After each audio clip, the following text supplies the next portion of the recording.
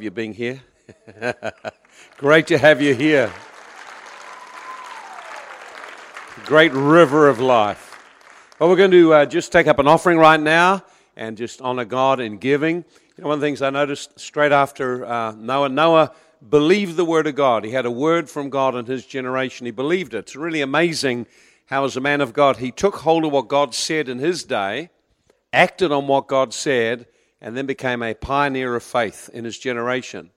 And the Bible tells us that straight after, you know, the earth had been destroyed and the ark came to rest. Interesting, you think that the last thing you would do when all the animals and everything's been wiped out, and there's only an ark full of animals left in the whole world, you think the last thing a person would consider doing is to take them and to start to offer some to the Lord. Quite extraordinary, really, isn't it? And but this just shows you, just in Noah's heart, just a heart of gratitude for the word that God had given to him, for the grace that God had given to him to be able to walk in what he'd been shown, and he expressed it by building an altar and making an offering to the Lord. And that was a very, very expensive offering. And I believe that one of the things that is an evidence of just our right before the Lord, being right before the Lord, is that we have a heart of generosity to God, a heart of generosity for how he gives to us. And we can take up an offering, just a free will offering, just out of our heart, out of a heart that's generous and thankful, and says, Lord, thank you for what you've given to me. May you give me also grace to walk in it. And our offering is a tangible way, it's an act of righteousness, a tangible response just to what God has been speaking to our hearts. So let's just close our eyes just for a moment. Don't take up the offering yet. Father, we just thank you for what you're speaking to us. Help us to see how it applies, how we can work these things into our life, how our lives can be enriched as we hear, receive, and respond to the word of God. And Lord, we just open ourselves to give to you and to give an offering of our life, something representing our life and our gratitude. We want to sow in to what you are doing here. We want to sow into this ministry. And Lord, so we open our heart to give tonight. And we thank you, Lord, that the same God who provides for us will also give future seed for us as we sow. In Jesus' name, amen. So if you have a check, make it out to Bay City Outreach Center, and we will put those in, and we'll be making up a generous offering for Shane. Shane lives by faith. That means he has no income from anywhere. The only income he has is what people who receive his ministry give to him. And so it's always right that we sow, and we sow generously. So we want to do that. We want to give generously. Last time Shane was here, we gave very generously, and we'll do it again this time. Amen? Well, you're all ready to get to hear some more? How many found your fingers starting to get a bit worn down from taking notes and writing and writing and writing? And how many felt like they're back in class again? Writing. Speak slower. How many love it when he does some of that accent from the South? You've seen it on TV, and here's a real one. It's unbelievable, isn't it? It's just as bad as it is on TV, isn't it? Delightful here. We love it when you do it. Okay, come on, let's give Shane a great welcome as he comes back up again.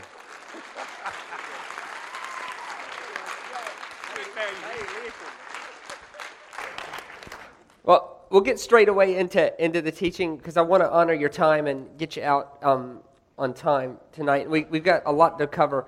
We talked about tefillah, teshuvah, tzedakah, and faith, and what it meant to trust. And I want to just spend the whole rest of the night talking about one area that takes a whole lot of trust to do, and it comes down to believing that Jesus' way is the best way for our life. Let me ask you a question tonight, and be careful how quick you answer this inside. This is for an internal question. If you could go to heaven without Jesus, is he still worth following? If heaven and hell wasn't the issue, is Jesus still worth following? Now, you can't go to heaven without Jesus, but I think it's very important for us to play with that thought for a second. If you could go to heaven without Jesus, is he still worth following? If the answer to that is yes, then I would ask us why. If the answer to that is no, I would ask you, why are you using him as a fire escape only? And that would also tell me why our lives are not victorious.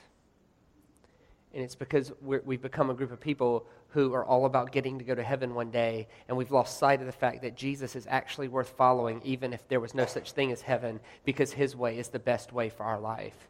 If when we just died, Jesus is still the best way. He's still the best. And that comes down to faith. It comes down to trust. Do we really trust that his way is the best way for our life? Do we really believe that mercy is better than justice? Really? Like, do we really believe that? It's easy to believe that with other people, but do we really believe that for ourselves? Do we really believe that mercy triumphs over justice? Do we really believe these things? I want to spend the rest of the night talking about one area that takes a lot of faith for us to live, but as leaders in God's biggest idea, we should be living it. And that is this. Jesus said it this way: blessed are the peacemakers. Blessed are people who bring peace to situations instead of retaliation. We're all about retaliation, aren't we? And we are all about, because it's the way of the world. It's been that way since Adam and Eve. Adam names his wife Eve. God never named Eve Eve. Adam named Eve Eve. The problem with that was it was Adam's job to name the animals. So when Adam names Eve Eve, essentially he's calling her an animal. He's saying, you animal, look what you've done to us. It's retaliation. It's escalation. How many of you have lived long enough to know that retaliation and escalation is the way of life? It just does. If any of you married folks, have you ever got into an argument with your spouse about how to cut a tomato? And it escalates into insults about the other person's mother? It's called it's called escalation. It's just escalation. It escalates. Things escalate. I mean, I'm not the only person in the room that has anybody besides me ever gotten into a conflict, and when you walk away from the conflict, that's when you think of everything you could have said? Yeah? Do you let it go there, or do you have imaginary conversations? We love imaginary conversations, don't we? We love them. Why do we love imaginary conversations so much? Because we never lose. And if you're here tonight and you're losing imaginary conversations, get your head checked. It's your imagination. You can win. We love imaginary conversations. There's so much teaching I could do around imaginations, but I don't want to go there tonight. I want to talk about being peacemakers. We rationalize escalation. We rationalize things that the Bible clearly says not to do. And it could be, but I had a bad day. But I was stressed. But I had pressure. But they're weird. They're weird. Which essentially all that's saying is your way is better. Like, how many of you know some weird people? We all know weird people, right? Let me let you know something. They think you're weird, okay? Weird is relative. But we're all ethnocentric. We're all ethnocentric. People tell me, because I'm American, people tell me, oh, you people from America, you think the whole world's like America. Well, that's kind of, okay, I'll give you that. Yeah, we probably do. But so do you. You think the whole world's like South Africa. You think the whole world's like New Zealand. We're all ethnocentric. Ethnocentric is just a big word that means you think that your world is normal and that everybody else's world is weird. That your world actually creates the normal for everybody else and becomes the gauge for what normal is for everybody. It's called ethnocentricity. And we're all like that. Let me tell you about a guy I know named Bubba. And Bubba was from Colquitt County, Georgia. He's a redneck. And Bubba's never been out of Colquitt County, Georgia in his whole life. And so he was with his church, and he got the opportunity to go on a mission trip with his church to Peru. So now Bubba's never been outside. Bubba's never been on a plane. He's never been anywhere. He's just been in Colquitt County, Georgia. And so he went to his pastor. He said, now, what do I need to do to go on this trip? And the pastor said, okay, well, you need this much money. You need a passport. And so Bubba went to Walmart to try to get his passport. He had no idea about anything. And they sell those at Walmart. You serious? So this is what he was. So he's never been on a trip in his life, and his first trip ever was from Atlanta International Airport, which is the size of Napier. Okay, Atlanta International Airport to Peru. So his first time ever on a plane's like 12 hours. This guy. Everything was new to this guy. How to get a passport? It was unbelievable. So he gets on the plane, and he's sitting next to the pastor. And he leans over, he says, Pastor, how long is this flight? And the pastor says, well, I don't know, Bubba, 12 hours or so? He says, oh my God, Pastor, I'm not going to make it.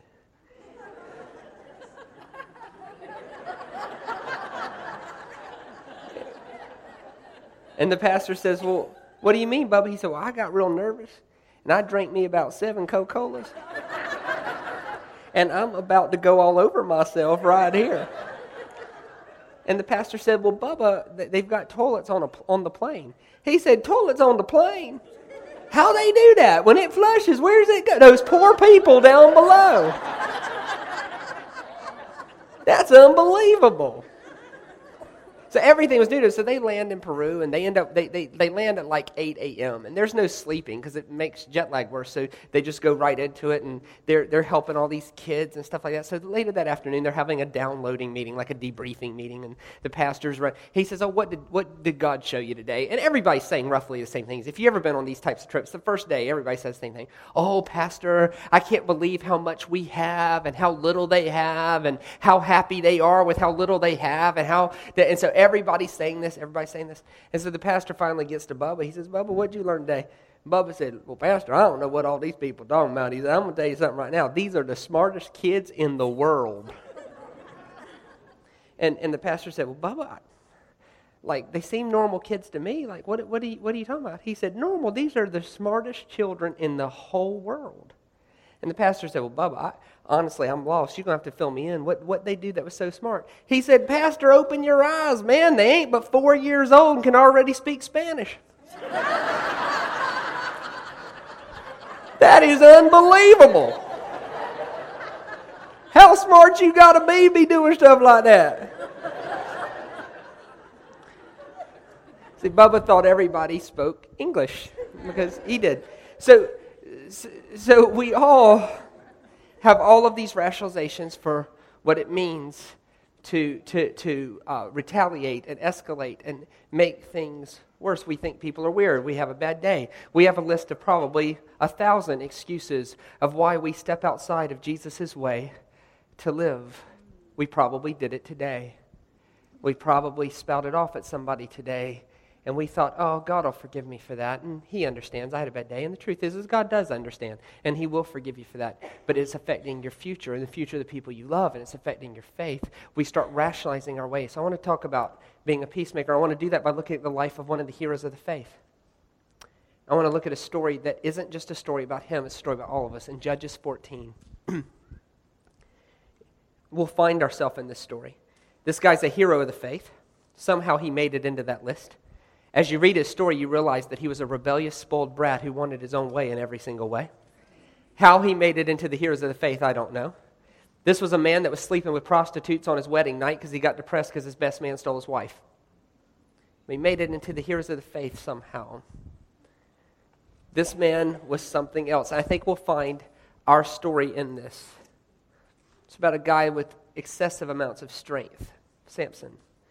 In Judges 14, I'm just going to read through this story and we're going to talk about it. In Judges 14, starting in verse 1, we're just going to go. And Samson went down to Timnah, and there he saw a young Philistine woman. And when he returned, he said to his father and mother, I have seen a Philistine woman in Timnah. Now get her for me as my wife. Do you see his tone already as kind of this elevated sort of, I want what I want, and I want it right now kind of thing? And his father and mother replied, isn't there an acceptable woman amongst the relatives from all those other people, amongst all your people? Must you go to the uncircumcised Philistines to get a wife? But Samson said to his father, get her for me, she's the right one. And his parents didn't know that this was from the Lord, who was seeking an occasion to confront the Philistines. It just flipped on me, sorry. For at that time they were ruling over Israel. And Samson went down to Timnah together with his father and his mother. And as they approached the vineyards of Timnah, suddenly a young lion came roaring toward him. And the Spirit of the Lord came upon him in power, so he tore the young lion apart with his bare hands, as he might have done a young goat. But he neither told his father nor his mother of this. And then he went down and talked to the woman, and he liked her. And sometimes later, when he went back to marry her, he turned aside to look at the lion's carcass. And in it was a swarm of bees and some honey, which he scooped out with his hands, and he ate it as he went along. And when he rejoined his parents, he gave them some, and they ate it too. But he did not tell them where he had taken the honey from the lion's carcass. So here's a guy that really doesn't have much regard for himself. He doesn't have a regard for the law of God. Was it against the law to scoop food out of a dead thing? Absolutely. So not only does he scoop food out of a dead thing for himself, he spreads the uncleanness around by giving it to his parents and not telling them where it came from. So he, in essence, makes his parents unclean and doesn't tell them you need to offer a sacrifice. He is playing with God.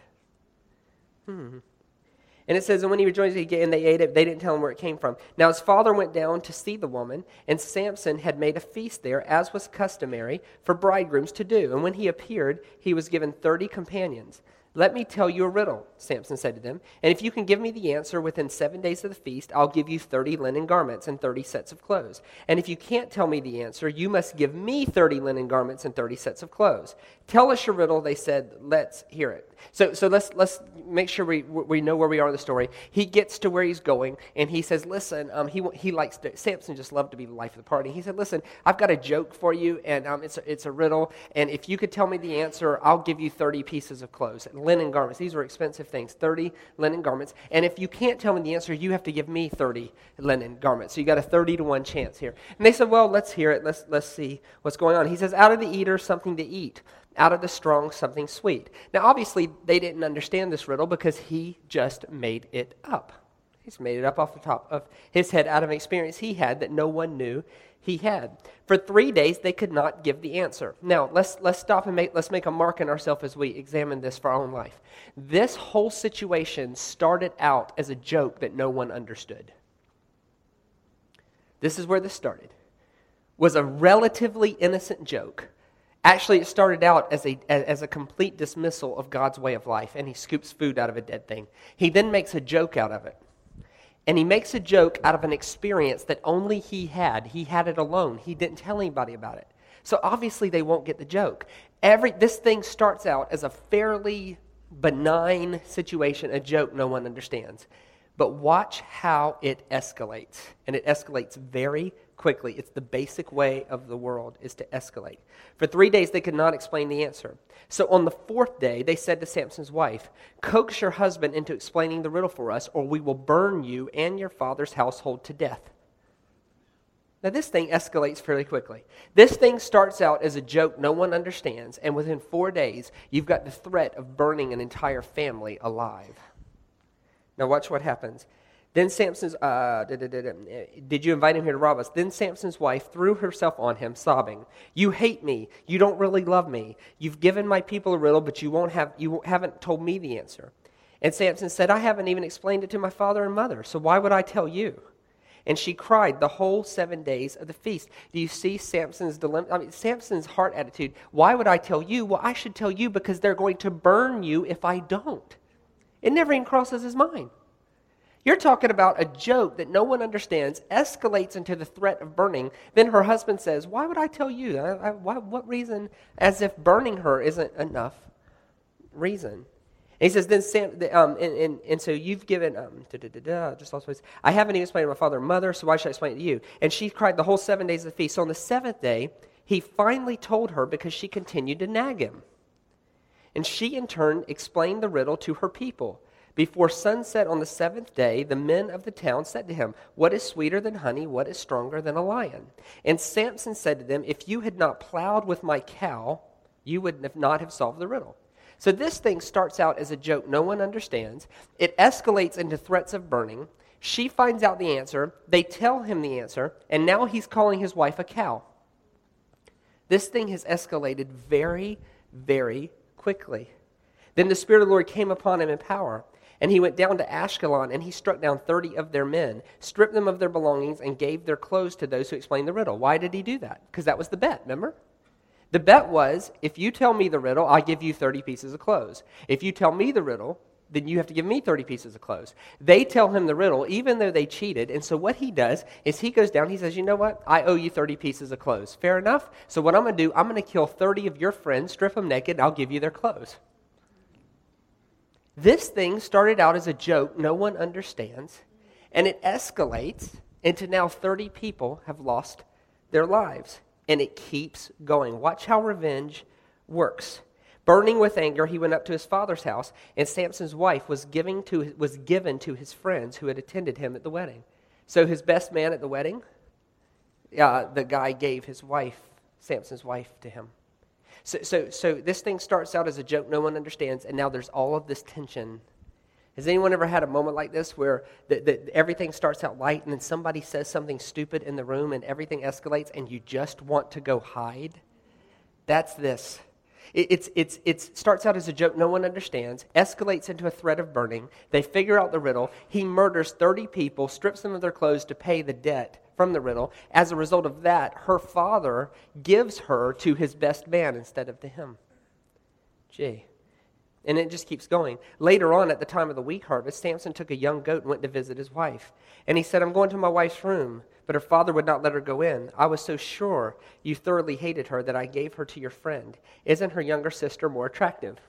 I don't know what Samson was looking at him like for him to say that, because that makes no sense. That I gave her to your friend. Isn't her younger sister more attractive? In other words, Samson's look on his face must have been unbelievable. Take her instead. And Samson said to them, now if you're a note taker, you want to note this, because this is the basic way of the world. Samson said to them, this time I have a right to get even with the Philistines, so I will really harm them. In other words, this is what the basic way of the world, this is the anti-peacemaker. Since you have acted this way, now I have a right to step outside of Jesus, to unwrap my tassels, and to deal with you harshly. Now, if you missed the tassels thing, you need to get that. But we do this all the time. If Jesus was why did you act that way? Don't you know the way of Jesus? Don't you know that's not in the way of Jesus? Yeah, but Jesus, did you know what they did?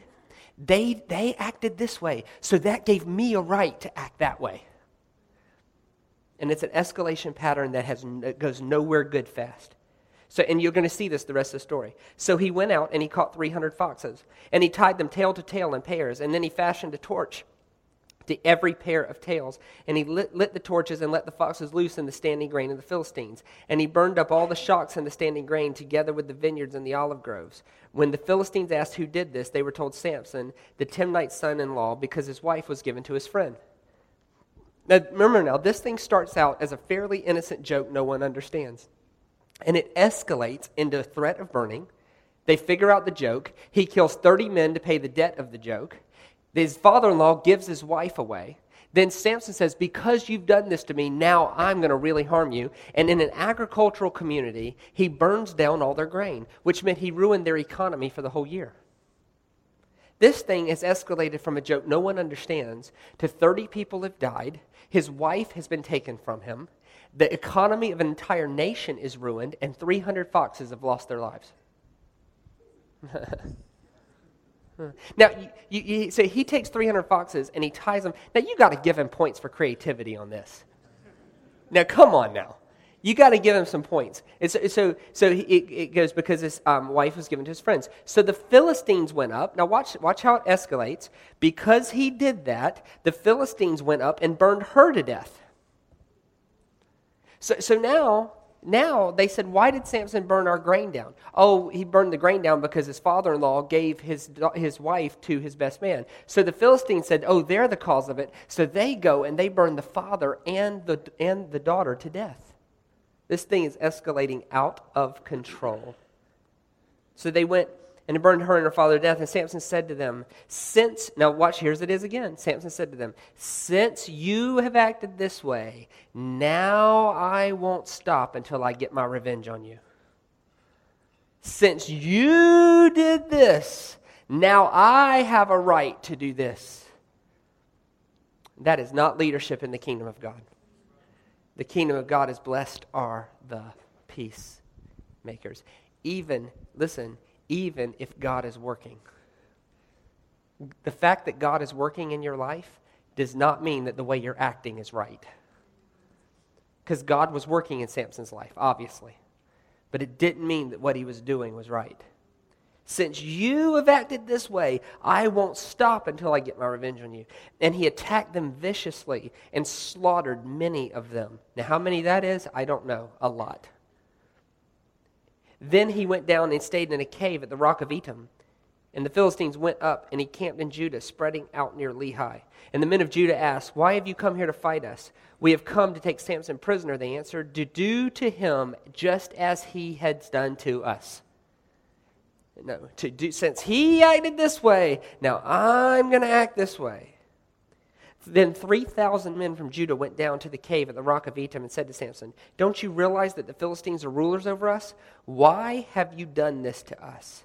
And this was Samson's answer. And he answered, "I merely did to them what they did to me."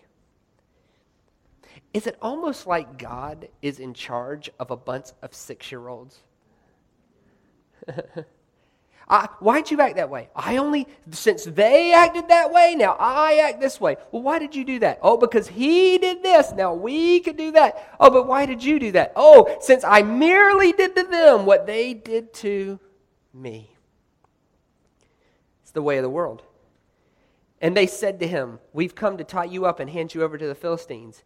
And Samson said, "Swear to me that you won't kill me yourselves." "Agreed," they answered. "We will only tie you up and hand you over to them. We will not kill you." So they bound him with 2 new ropes and led him from the rock. And as he approached Lehi, the Philistines came toward him shouting, and the Spirit of the Lord came upon him in power. And the ropes of his arms became like charred flax, and the bindings dropped from his hands. Finding a fresh jawbone of a donkey, he grabbed it and struck down 1,000 men that day. And then Samson said, "With a donkey's jawbone, I have made donkeys of them." Wow. Wow. This thing started out as a joke no one understands.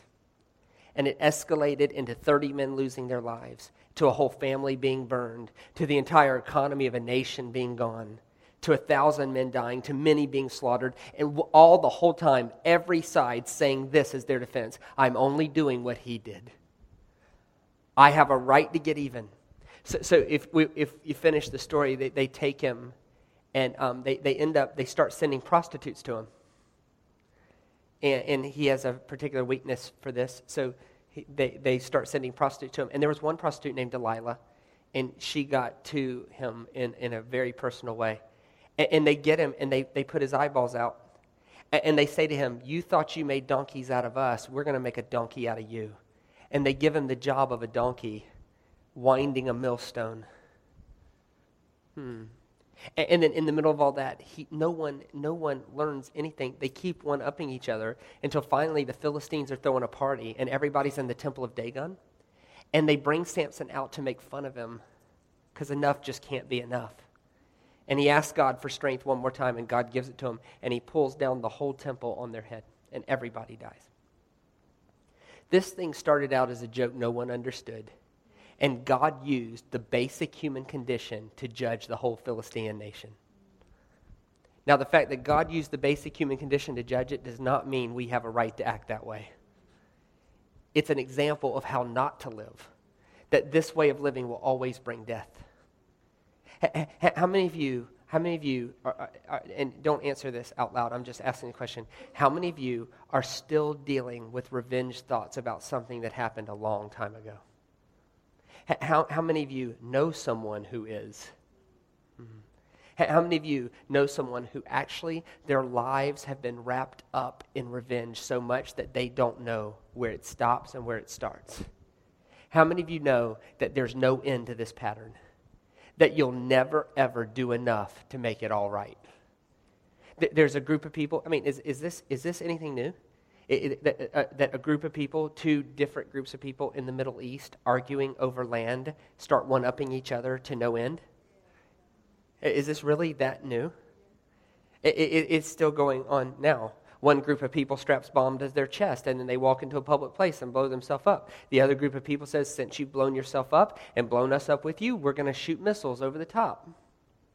And I go with the whole missile crowd, but nonetheless, and it's smarter way to go. Like, you just think one day they're going to run out of those suicide guys, Like, eventually you just run out of guys crazy enough to do that, don't you? But it's just all back and forth and back and forth. And it's a basic pattern of the world that if we can really trust God, if we can really trust that Jesus' way is the best way for our life, we can get out of that and we can be leaders. Because the leaders are the ones who are acting different. The leaders are the ones who can step up and say, no, that's not the way to live. This is a better way to live. Here's the basic pattern. Here's what we see. This story isn't just about Samson. This is a story about me and about you and about husbands and about wives and about coworkers. This is about every time in our life that our home turned into an Everybody Loves Raymond episode gone very wrong. This is a story. This is how it goes. Here's how it goes. There's a basic pattern of revenge in the basic way of the world. The first thing that happens is offense. So you have an offense. Somebody does something wrong. And then the second thing that happens is somebody gets vilified. So each party vilifies the other. Surely your heart was bad. Surely you meant to do that. And we judge everybody's heart. We judge the motivation of their heart. Like, you surely couldn't have just made a mistake. Surely you meant to really harm me.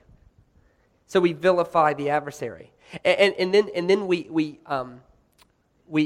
make an excuse. We fail to accept any responsibility for ourselves, and the way we do that is we say, "Since they did it, now I'll do it." So we have an offense, and then we vilify the adversary, and then we make excuses to unwrap the tassels. We make excuses to unwrap the tassels. And our excuse is always about somebody else. It's blaming. It's, since you did that, now I'll do this. And then you have escalation. So it goes from offense to vilification to excuses to escalation. And in escalation, that's where you go from a joke that no one understands to killing 1,000 men in one day, to eventually killing everybody. This thing escalates. And then you hold the pattern over the other person's head. It's all your fault. Since you did this, that's the reason this whole thing happened. And they go, no, since you started it with this right, and you do this whole thing, it's like God is dealing with a bunch of 6-year-olds. And then we make the excuse of this is just how the world is. That's the basic way of the world. Of course, Jesus died on the cross to make a public spectacle of the basic way of the world. And the worst thing is that we don't learn anything. So we repeat the pattern. We don't learn anything. And this is built in to even our cartoons. Like, did Tom and Jerry make it over here? Tom and Jerry? Like, did you watch Tom and Jerry as a kid? Like, did anybody ever wonder, when will Tom ever learn not to stick his head in the hole? He's always after Jerry so much that he loses sight that every time he sticks his head in the hole, Jerry hits it with a hammer. Or blows his head up, or whatever. It's Tom and Jerry. How about Roadrunner and Coyote? Oh, yeah.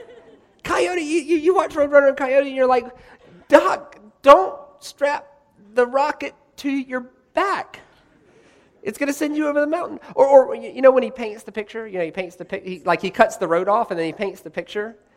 And then Roadrunner runs right through it. And then he steps up and then a truck comes from the other way and hits him. It's like, what are you doing? Like just be a peacemaker. To make peace between the two of you would be a lot less painful. Or how about Popeye? Did Popeye make it? Popeye? Popeye ran for 17 years? 17 years. 17 years, once a week, Popeye.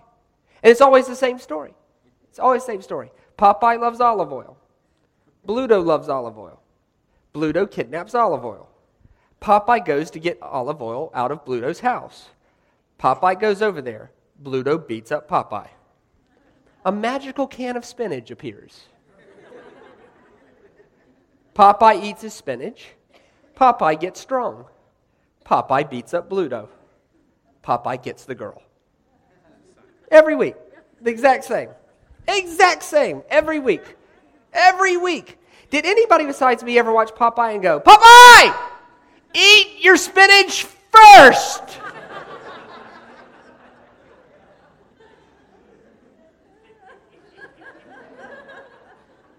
We just don't learn anything. We just don't learn anything. There's so much about this. Well, Jesus had to deal with this. And he dealt with this for me, and he dealt with this for you. Look at Matthew 26, verse 47 to 54.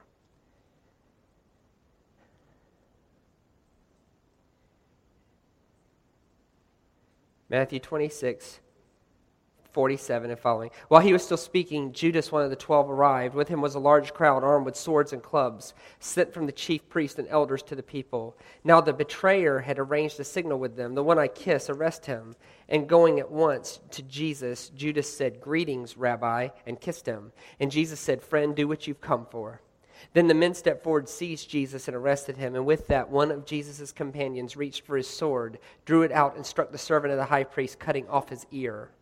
And Jesus said to him, "Put your sword back in its place, for all who live by the sword will die by the sword. Do you think that I cannot call upon my Father and at once put at my disposal more than 12 legions of angels? But how then would the Scriptures be fulfilled?"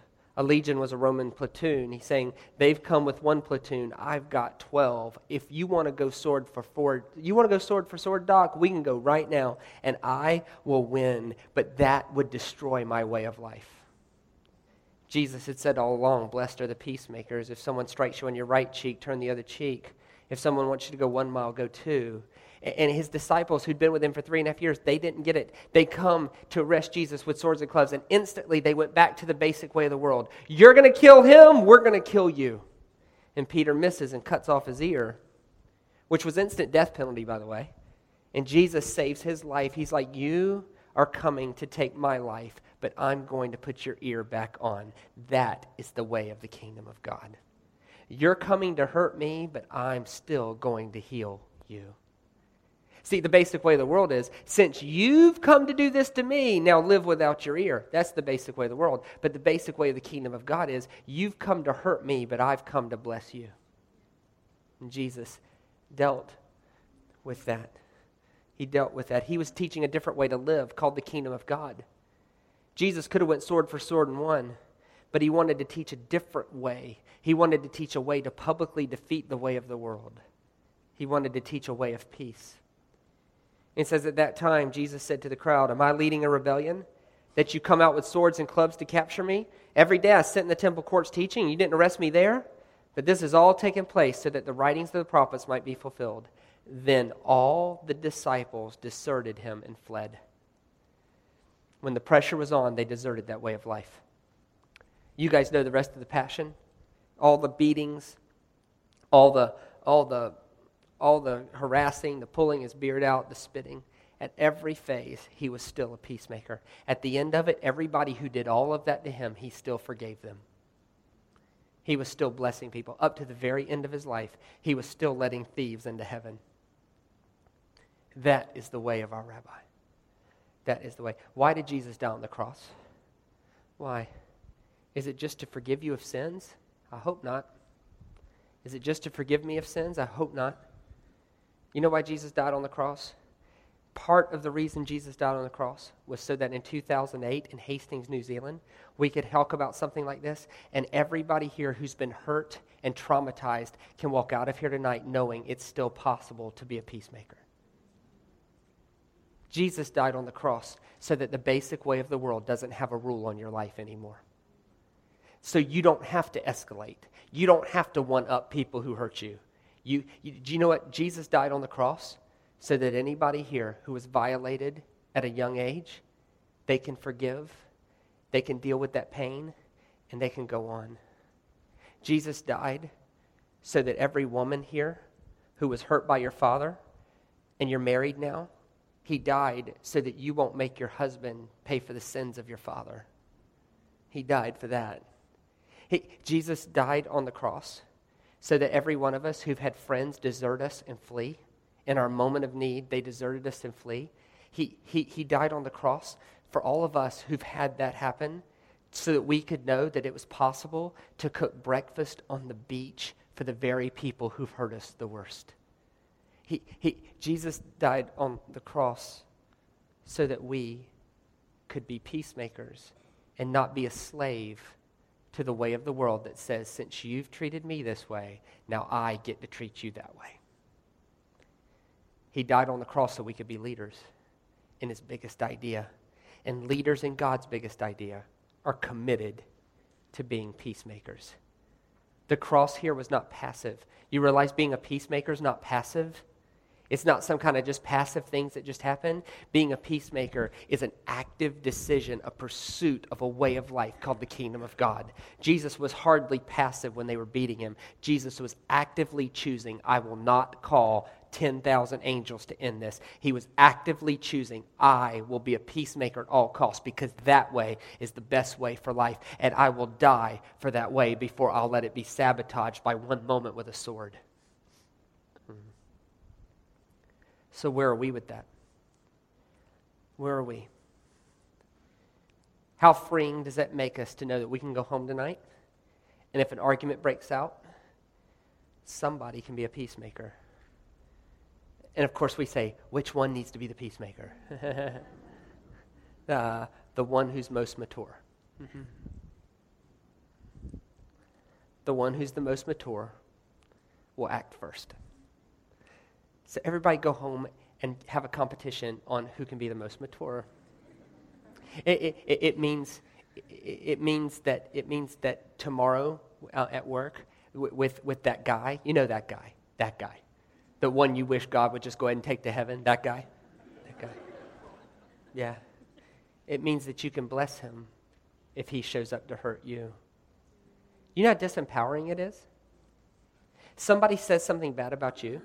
You realize that all these pastors who get talked about bad, you realize how disempowering it is if those same pastors, if somebody said something bad about me, the best thing I can do is get up on that stage and bless them from the stage. Because then everybody's thinking, what's wrong with you? He's blessing you. Jesus' way was you always gain authority through generosity. You always gain authority through being a peacemaker. But the question is this. Do we have the faith to believe for that? Or do we settle for one cookie instead of 3 and take our own way and escalate, and then all we'll get is what we can bring, which is more escalation? Jesus died so that you and I could go out of here tonight and for the rest of our lives be peacemakers. For blessed are the peacemakers. Lord, you're the best. And we just give you our leadership. We give you our hearts. We give you our minds. And, we just commit ourselves again to you and say openly, Jesus, your way is the best way for my life. If you're willing to just make that word of faith confession tonight, just out loud after me with some gusto, say it this way, Jesus, your way is the best way for my life. Let me just say that again. Jesus, your way is the best way for my life. And Lord, we proclaim that regardless of heaven and hell, we would still follow you, even if we could go to heaven without you. For your way is the best way for my life. Maybe right now before you leave, because we got a few minutes, I just want you to do some business there with God. Maybe, I just feel inside to do this. Maybe you're here tonight with your spouse, and with head bowed and eyes closed, maybe you've been guilty of some of this escalation, and maybe you just need to reach over and take your wife or take your husband by the hand and just give it a quick squeeze and say, hey, it's going to be okay. It's kind of your way of saying it's going to be okay. We're going to stop this now. We're going to stop this now. Maybe you're here tonight and you have children and things have escalated with them, and you just need to agree together that it's going to be okay. Maybe as a community of people, maybe just individually right where you are, you need to make a conscious decision to stand against the wiles of the devil that says it's the best life to escalate. It's never the best life to escalate. It's always the best life to be a peacemaker. Maybe that's what we need to do. I bless you tonight to know that you serve Jesus and Jesus believes in you more than you believe in him. I bless you tonight to know that you're leaders in God's biggest idea. He's got this huge plan for us. In Jesus' name, amen. Thanks for letting me be your guest tonight. I hope you were blessed by that. This thing's going to build all week, so you're not going to want to miss. You want to get some friends here? It's going to build all week. It's going to build up to Sunday night. Sunday night, I'm going to preach the most important message I preach in the whole world. Tomorrow night, it's going to get better and better and better, and I can't wait. I'm not coming tomorrow night because I have to. I'm coming tomorrow night because I have something to say that if y'all were willing to sit here till midnight, I would just explode without saying it. So tomorrow night, it's going to come out, all right? So I'll turn the service back over now to Pastor Mike. Very good. Come on, let's give Shane a clap. That's fantastic. Wonderful. Really appreciate your depth of teaching. Amen. Father, we just thank you for what you've done tonight. Let your word rest in our heart and let it produce great fruit in Jesus' mighty name. Amen. Amen. Give someone a high five. Tell them to see you tomorrow night. Bring some friends.